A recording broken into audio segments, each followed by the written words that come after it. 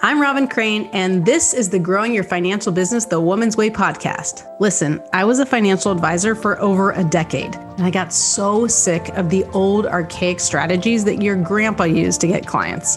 What the industry teaches today is still so outdated and just doesn't work anymore. So I had to find a better way for myself, and then I got obsessed with sharing these how-tos with other women like me. The stuff I teach doesn't require giving up your life, your sanity, or your family time. I want women like you to have it easier than I had it, so you can thrive in the industry. I've now helped thousands of women grow their financial businesses to multiple six figures, some even seven figures per year. So on this podcast, you're going to get an inside look at how they did it so you can do it too. Let's dive into the show. Welcome. I am here with Jen Dawson, who's a CFP and Managing Director and Senior Wealth Advisor of Hemington Wealth Management. Actually, she lives in Chicago. She's been focusing on helping women lawyers, which, again, I talk a lot about niching your business, and I don't usually say niche, but being very specific with your target marketing. So she's done that, had success there. She even co-authored a study about women of wealth called What Do Breadwinner Women Lawyers Want? And she's a working mom and has an impressive track record with her practice, 15 years of experience. A lot more there, but like the cool thing is like she is in your shoes. Like, sometimes we have people come on, they're in marketing or they're like, they have no idea about the industry, and like you lived it for 15 years. So tell them a little about your story and how you got into the industry and what's kind of happening, state of affairs with Jen and your CFP business now. Sure. Well, I'm so pleased to be here. I'm excited to be talking to you today, Robin. And so I am a math nerd by background, ran in college, went to South Carolina, I was a Gamecock, and then went directly from undergrad to a PhD program in mathematics. And I thought I wanted to teach you mathematics at the university level. And then I was in a room by myself doing creative mathematics and just miserable. And a couple of panic attacks later, I did end up leaving and found a headhunter in Chicago. I'd always wanted to live in the city. And so I said, I love numbers, but I need people to be involved. So they placed me at a firm in the West Loop of Chicago. And then I was taking the CFP classes, and my tax teacher recruited me to a firm that I was at for 10 years before I made the switch to join Hemington almost 6 years ago. Hemington is based in DC. I was recruited to Hemington by our founder. She's an extraordinary, awesome working mom as well. Working mom of 5, I should say. I mean, she is, wow, amazing. Yeah. And she, Harvard MBA, I mean, she's like amazing. And we were on a panel together talking about how to serve breadwinner women. She wrote a Women in Wealth study. We co-founded or co-wrote the Breadwinner Women Lawyers.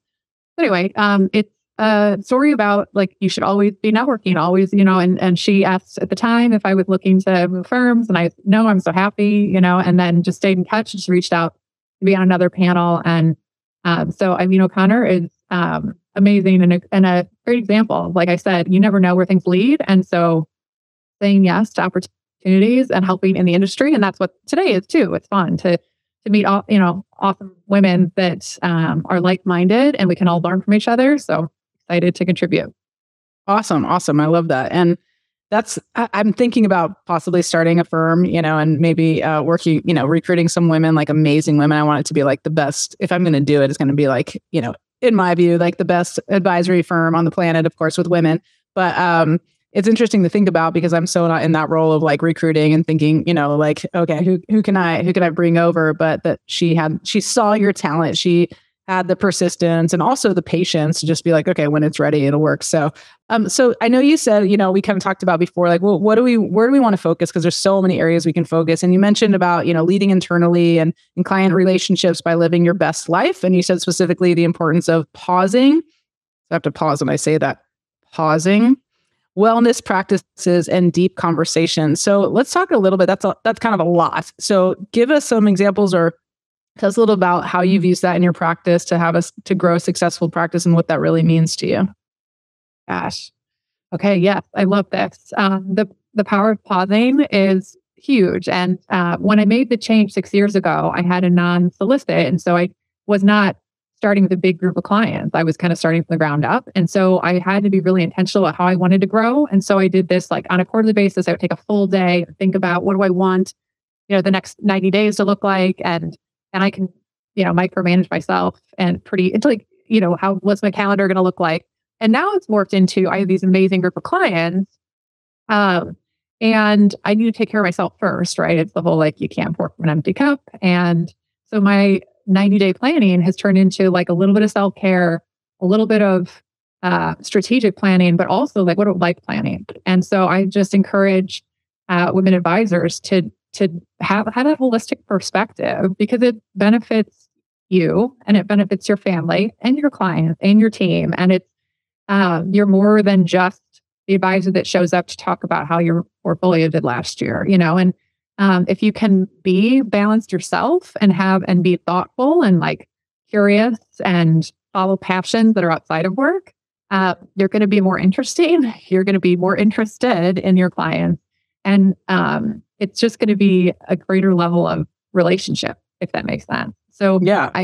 I love the like 90-day, and actually women think it's such a weird thing. And so now I go to a hotel, and I love my husband and my 2 kids, but to get out of the house and just have some space to think is huge. And so last couple of times I've done it, I've invited friends in my network to join. And I do think I don't have a passion to start a new, venture with these retreats, but it's so valuable, and you can see it pay off. A little bit of investment in yourself and giving yourself space and time can go a long way. Yeah. When you believe in it, I'm not going to tell you what it is. He said business development. Oh, yes. Like, have you invested a lot in yourself to like get to this level? My goodness. Yes.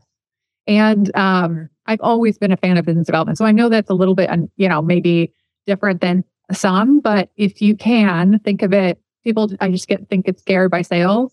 It's if you can reframe it in your mind as like, how can you help more people? How can you make it authentic to you? And I mean, if I tell people, if you're not having fun doing business development, then there's something off. Like, it should be a passion of yours that you combine with work and authentically something you enjoy. So whether it be like, I had a golf group for many years, more so before I had kids, but the boss lady would go golfing every other Friday in the summer, and it was a bunch of attorneys and me. And that was part of why I have the specialty that I do, because I just became one of them and can understand how they think and the real issues they face. So it's beneficial from a networking. It's beneficial from like, again, having those relationships and understanding how they think. But I also think as a woman advisor, you just have so much more choices and power when you're not afraid of, okay, I can bring in my own clients. Like, I can find COI relationships that, again, feel authentic. You like those people. You're just helping each other, help mutual clients. And it turns, it's fun. So awesome. So when you say business development, you say like a focus, or like an active focus on growing your business, it sounds like. Yeah. Awesome. Absolutely. Whether it be client referrals, COI strategy, specialization, like we touched on, but just having a strategy. And like you said, do you invest in yourself? Heck yeah. Like it is. And women struggle to do this, but a coach, like having a third party that is your cheerleader, is your therapist a little bit, is your, guidance person and just sounding board. But it's been incredibly, I've been coached by the best. And whether it's the big picture strategy, it's like the day-to-day blocking, tackling, business development, a lot of it is resilience, right? And just being confident and comfortable in the plan. And then if you get caught up in the sales goals and all that, that can be really stressful versus, okay, I know I'm doing the right tactics. It'll all lead the right place. How did you decide on lawyers? Because I had like one of the women in my program, I talk about cloning your ideal client. So who is that one person that if you got like 10 times, you'd be able to reach your revenue goal, if not exceed your revenue goal. And sometimes there you can already say there's someone in your book of business, so you can clone them. Sometimes you're like, well, they're in my warm market, and like we have relationships. It might be weird to try to convert my friend, but like if I cloned that person, and then the third level is like, okay, well, I'm just going to pick out of the World Wide Web someone I can find with maybe a job title like a lawyer. And Tracy actually chose women lawyers and started to target them. And so that she kind of became known as the person, like the go-to person to get, to work with women lawyers. So how did you come about that? Was it by accident? Was it intentional? Or did you, how did you create that? Yes, very intentional. And it was at my prior firm, we hired a consultant to figure out, okay, we're at a size where it's really hard to drive growth when you get to a certain size, right? And we need to be more intentional. It can't just be reactionary COIs. And so it was let's go deep for people that are focused on business development, look at our client base and figure out, okay, where do we have a lot of consistencies with who you serve, and then who do you serve really well and have that ideal client. So it was it was lawyers in general, and then my job in that first year of this strategy was to go out and talk to as many thought leaders, competitors that also serve that group, the target market themselves, and there's one other, but it basically to have all these interviews. And I talked to 113 people that year to talk to them about, okay, what are your biggest issues in your profession and with your money? And then, how do you get your news? Those kinds of questions. And fascinating. And my biggest of all of those interviews, one of the biggest things was like a lot of lawyers are miserable. And even the happy ones report that they are surrounded by miserable lawyers. And that a lot of, especially the women lawyers and the study that we did, which you referenced, this white paper, it showed that 30% of the women that took our survey, and this was consistent in my conversation, wish they'd never gone to law school. I mean, it's like a sad story in some ways. And then we need more women at the top of the legal profession. So I get all fired up, and lawyers are heroes in many of these situations. And I'm like, we need to support them better so they don't feel so crunched. And so it was obviously I attuned to the money issues that they face. And there are some unique, pay structure or K-1 income, that's the way to like I can help with that. But and beyond just those things, but also like the life stuff, and especially the sandwich generation, aging parents and kids and billable hours and just how much pressure they're under. So I can help create this financial plan that gives them the freedom to have a plan. Like if they wanted to step back, they could do that. Or if they want to lean in and just outsource every detail of their finances, we can help them do that too. So I was really excited about the big picture project. And I think that comes through, right? Like whatever you pick, it can't just be like you said, look on the World Wide Web and like, oh, this would be a good target. Yeah. Yeah, I mean, but interestingly enough, like interviews is like a big thing that we teach. And because my husband has a hybrid book publishing company, a lot of, like I said before we started recording, I'm like, oh, you should turn that into a short book, because it's like, oh yeah, a book carries all this like authority, but we actually teach a whole system around interviewing. So it's very interesting that like we've never met, you've had a different coach. And then the success point that you're talking about that got you to niche your business, which I'm assuming ended or resulted in like very big wins financially for you, and also transformational wins for them, of course, is like this idea of interviewing. And it makes so much sense if you take a step back and you say, okay, well, if I get really curious about, well, what are the issues and what do they want? What's holding them back? That's what creates messaging. It's like, what do they want and what's holding them back? And that's what people respond to. And I've been talking about this lately because I'm like super obsessed with like this idea of this financial future is female. And I was thinking about how, and I heard this from a copywriter in one of my masterminds, how we have been like just like the marketers are talking about direct response marketing. Like that's how it has been. It's like we're trying to get people, if you do Facebook ads, most advisors don't, but it's like you want to get people to click and go to the next step. And it's direct response, meaning there's a direct response. And same with like anything. It's like even direct mail. It's like we want people to get this and then respond to call you or to go to a link or something. And what he was talking about, this copywriter, he was saying it's moving to emotional response marketing. And so it's like, instead of trying to get people to act, we're trying to get people to feel. And he was saying like, the difference is like when people feel like there's a lot more loyalty there.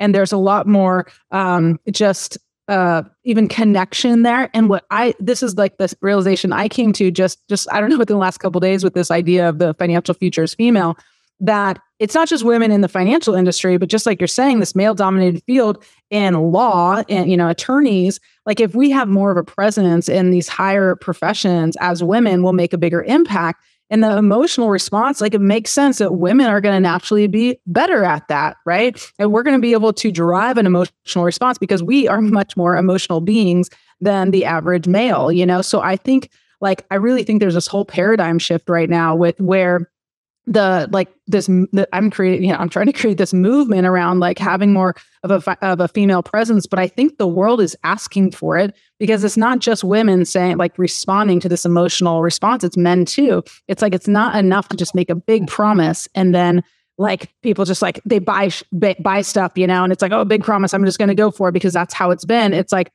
I got to believe that you're not just going to try to sell me crap.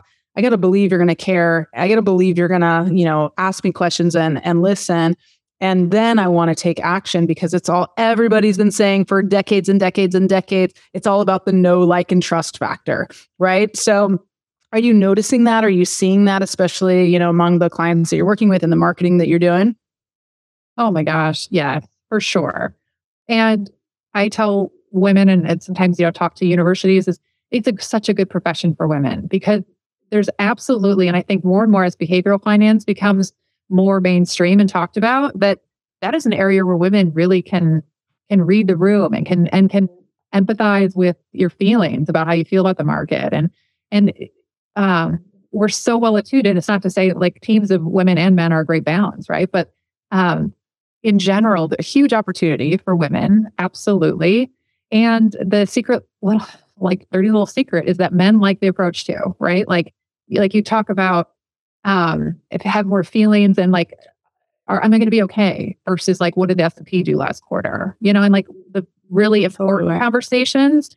And so what we have found, and we get the question all the time, is okay, our firm focuses on serving breadwinner women, not women in transition, which is like, third, and certainly not just women with a pink bow around a financial plan. Like, no, it's decision-making, awesome, breadwinning women. And we get the question, okay, well, does that turn away men?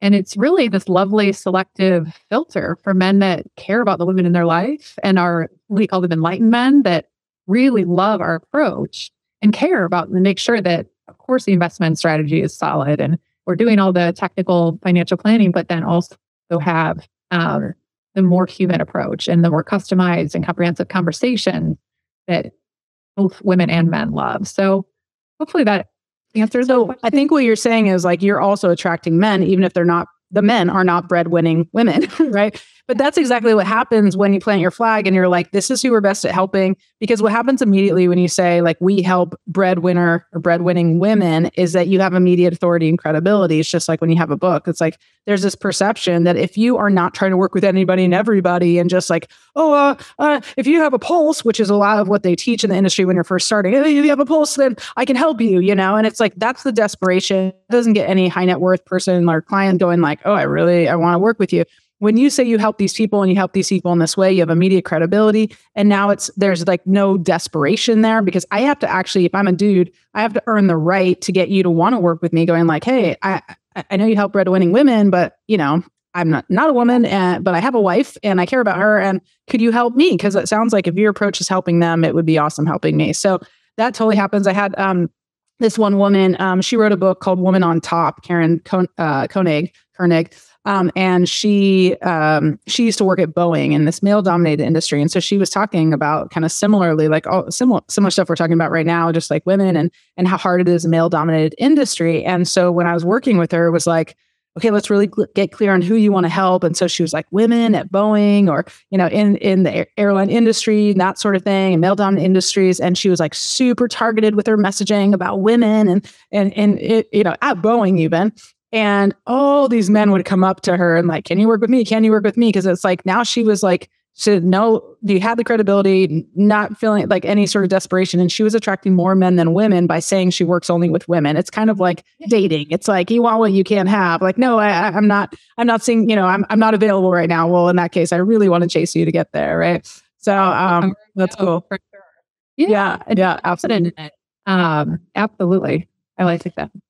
So I think it's also interesting that you said major or whatever in mathematics. You say that? You didn't even say math. You said mathematics is like super like, proper or something. But which is always fun. I remember, I think when I became a financial advisor and I remember thinking like, this is not an industry for me. Like I'm bad at math. Like I have no interest in money. I mean, yes, I like the idea of having it, but not really because I had already guilt and shame around it somehow. Like, oh, well, I don't need that much money. I worked at a nonprofit and I was singer-songwriter before that, so like the idea of money was like, I don't really get it, even though I was very, very driven in many ways.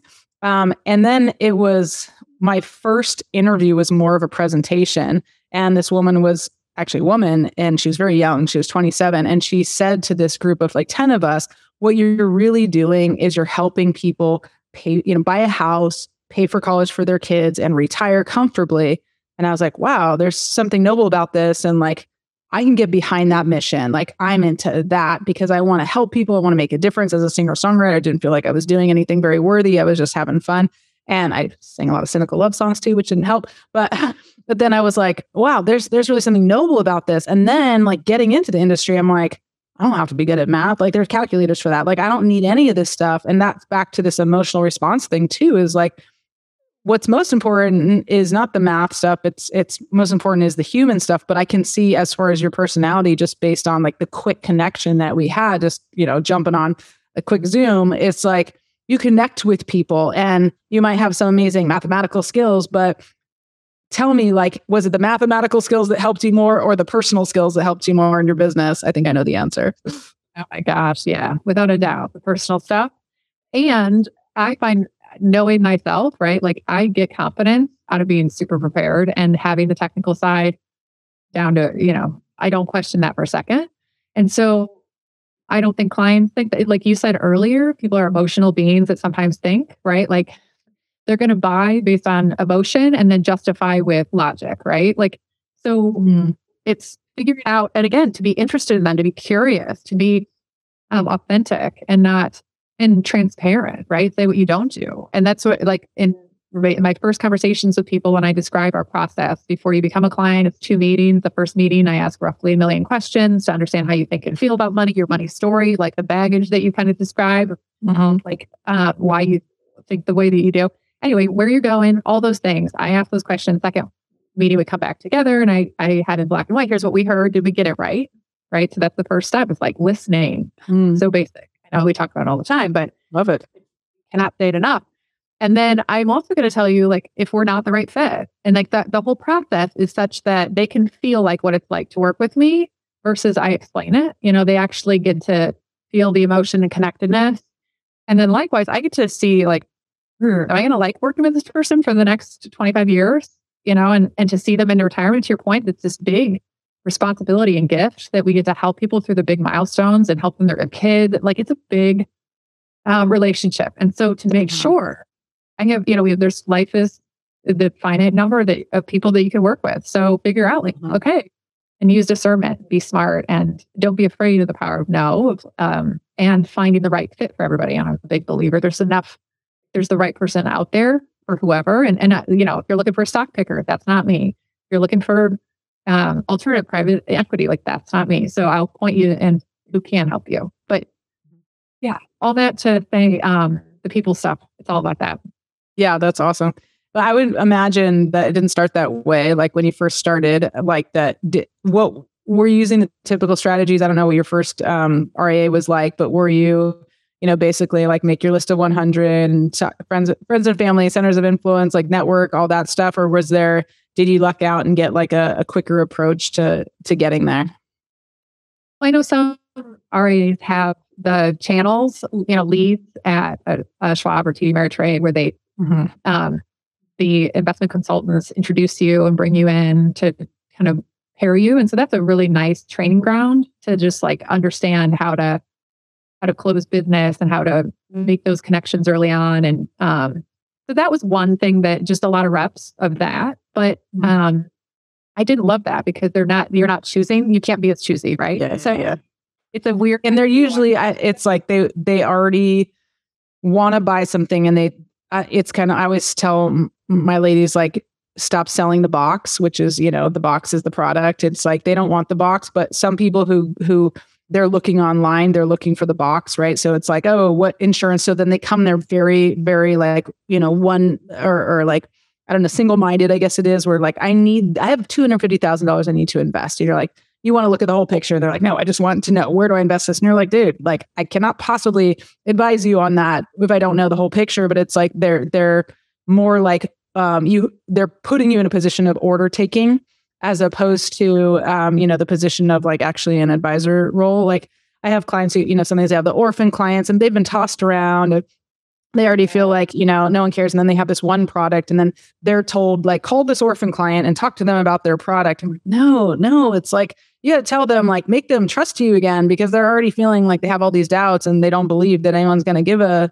hoot about them anymore. Right. So, this is what I mean by like shifting the whole like industry, the way that we do things. And then it's been, I don't know, 100 years, whatever, of like this type of engagement that, and it's shifting already, like definitely, but like that we proactively have to shift it from this like feel of the fact finder type of thing. Let me see where all your money is and tell you what to do with it or how much you have to invest and let's do it, versus, as they like to say, the holistic approach, which is, thrown around a lot, but like of really understanding. Like I love that you take the time to understand their story, their money story, and what's important to them and what their fears are and concerns first.